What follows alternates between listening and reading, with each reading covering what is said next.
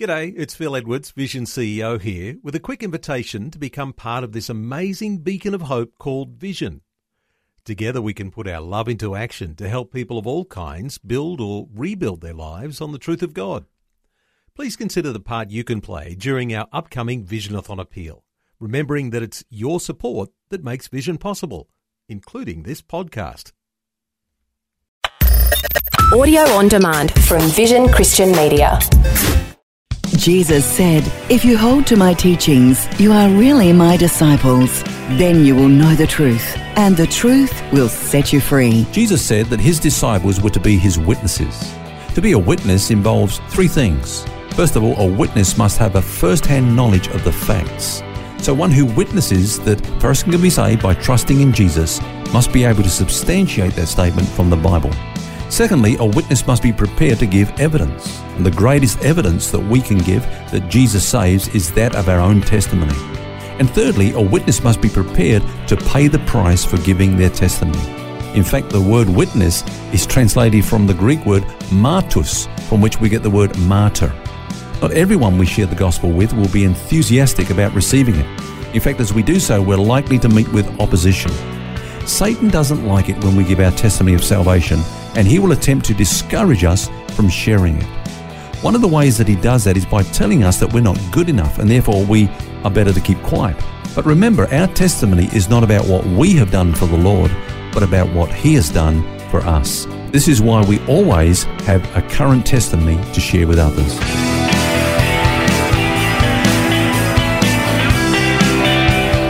This is Set Free with Ken Legg. And thank you for joining us. Phil here, along with author and pastor Ken Legg, as we look at sharing the gospel this week.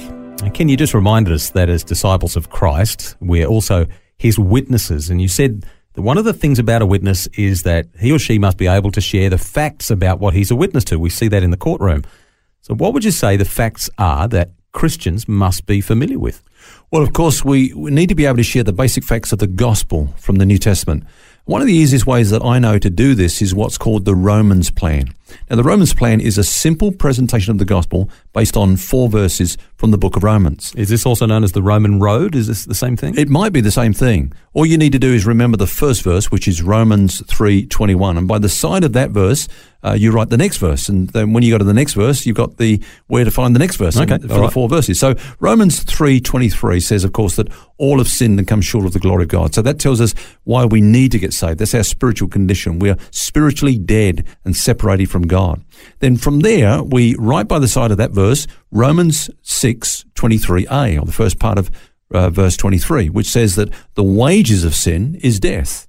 As I said, that's spiritual separation from God, which if we continue in that state, we'll be eternally separated from God. Mm-hmm. So that really amplifies the need for someone to get saved. By the side of that verse, we write Romans 5 verse 8, which tells us what God has done about our sin.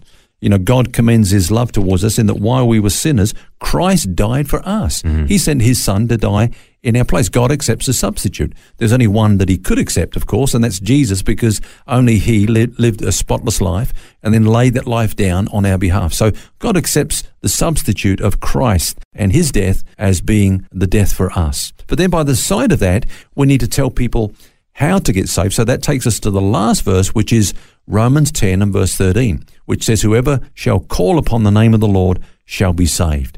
And so anybody can do that. You know, you ask them, do you understand? You're lost, you're dead, you're separated from God, you need to be saved. God has done this for you. Now it's up to you. Would you like to call upon the Lord now? And if they would, then we can lead them in a prayer of salvation. Now, these truths are the basic facts of the gospel, and they equip us to be witnesses for Jesus. They're all convenient there in the book of Romans. If you want to write that down, it was Romans 3:23, and next to that you can write Romans 6 verse 23, the first part, and then Romans 5 verse 8, and Romans 10 verse 13.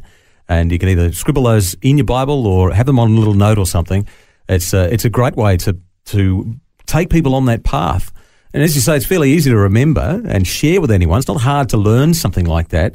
So you can have it there ready to save, to be ready with an answer. Scripture tells us that we need to be. So, we need to do this.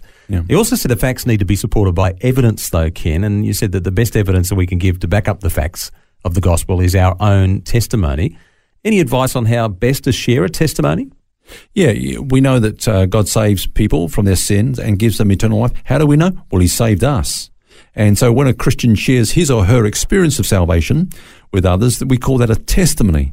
Now, it's always difficult to argue with the strong facts of a changed life. That's right. This is what I was like, but look at me now. So I say there's 3 parts to a testimony. The first part is my life before I was saved.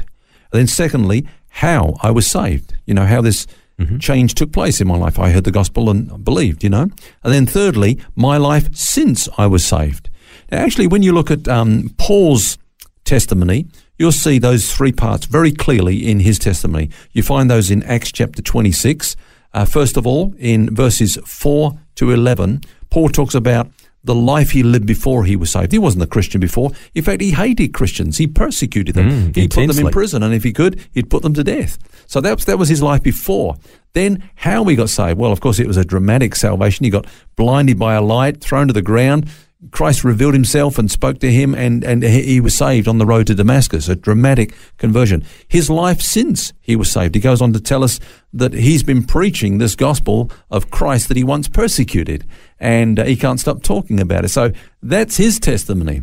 Now, I would say, what's your testimony? Get a piece of paper, write it down. What was your life? How would you summarize your life before you became a Christian? Then secondly, how did you become a Christian? And then thirdly, what difference has that made in your life? And try to kind of bring it to just a short space of time, because sometimes we have an opportunity, just a window of opportunity to share the gospel, but it's not like a life story. So let's kind of, get it down to just a minute or two where we can share the facts of our testimony encapsulated under those 3 headings. Again, it comes back to that being ready with an answer and being intentional about it. We've got to sit down. Only takes maybe half an hour to sit down, or for some shorter, for some longer, but to think on those 3 points: my life before I was saved, how I was saved, and my life since, in a way that you can explain to people when the opportunity arrives. And it's something that we all can do. We can't do it in our own strength, though. Without God's help, we can do nothing. Scripture is clear. And Ken, you already mentioned that we're bound to have opposition to witnessing to others that'll come up. So I guess prayer is going to make it even more important, isn't it? Yeah, that's right. We know it's a spiritual battle. And there's someone who doesn't want people to get saved. His name is Satan. He's the thief that's come to steal, to kill, and destroy. And so we need to engage in prayer in this whole thing. I think another exercise, Phil, that is very practical and very helpful in this is to take another piece of paper, divide it into 2 columns, left-hand side and right-hand side.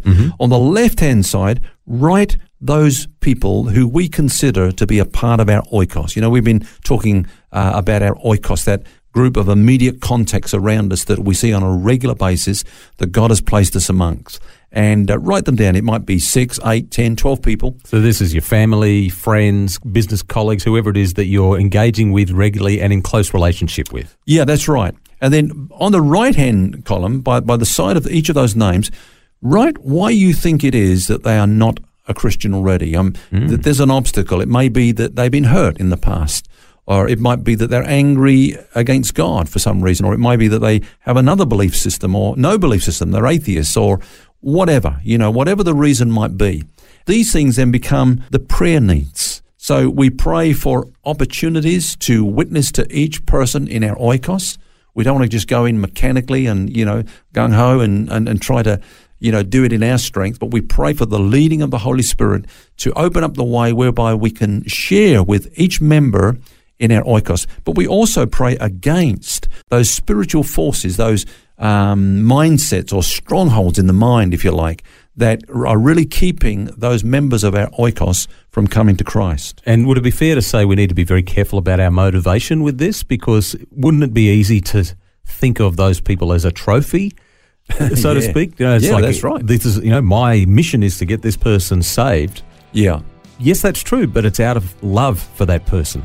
Yes, that's right. I think we spoke about this, in the first program this week in that whole area about the motivation of love. The love of Christ constrains us to do this. We care so much about these people that we want to see them saved. We want to see them believing the good news of the gospel and coming into the kingdom of God, the family of God, as we have done.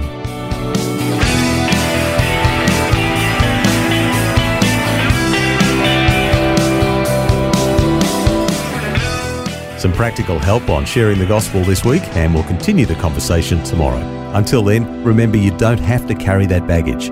God wants you to be set free. For books, DVDs, small group studies and other resources from Ken Legg and details about Ken's ministry, shop online at vision.org.au. That's vision.org.au.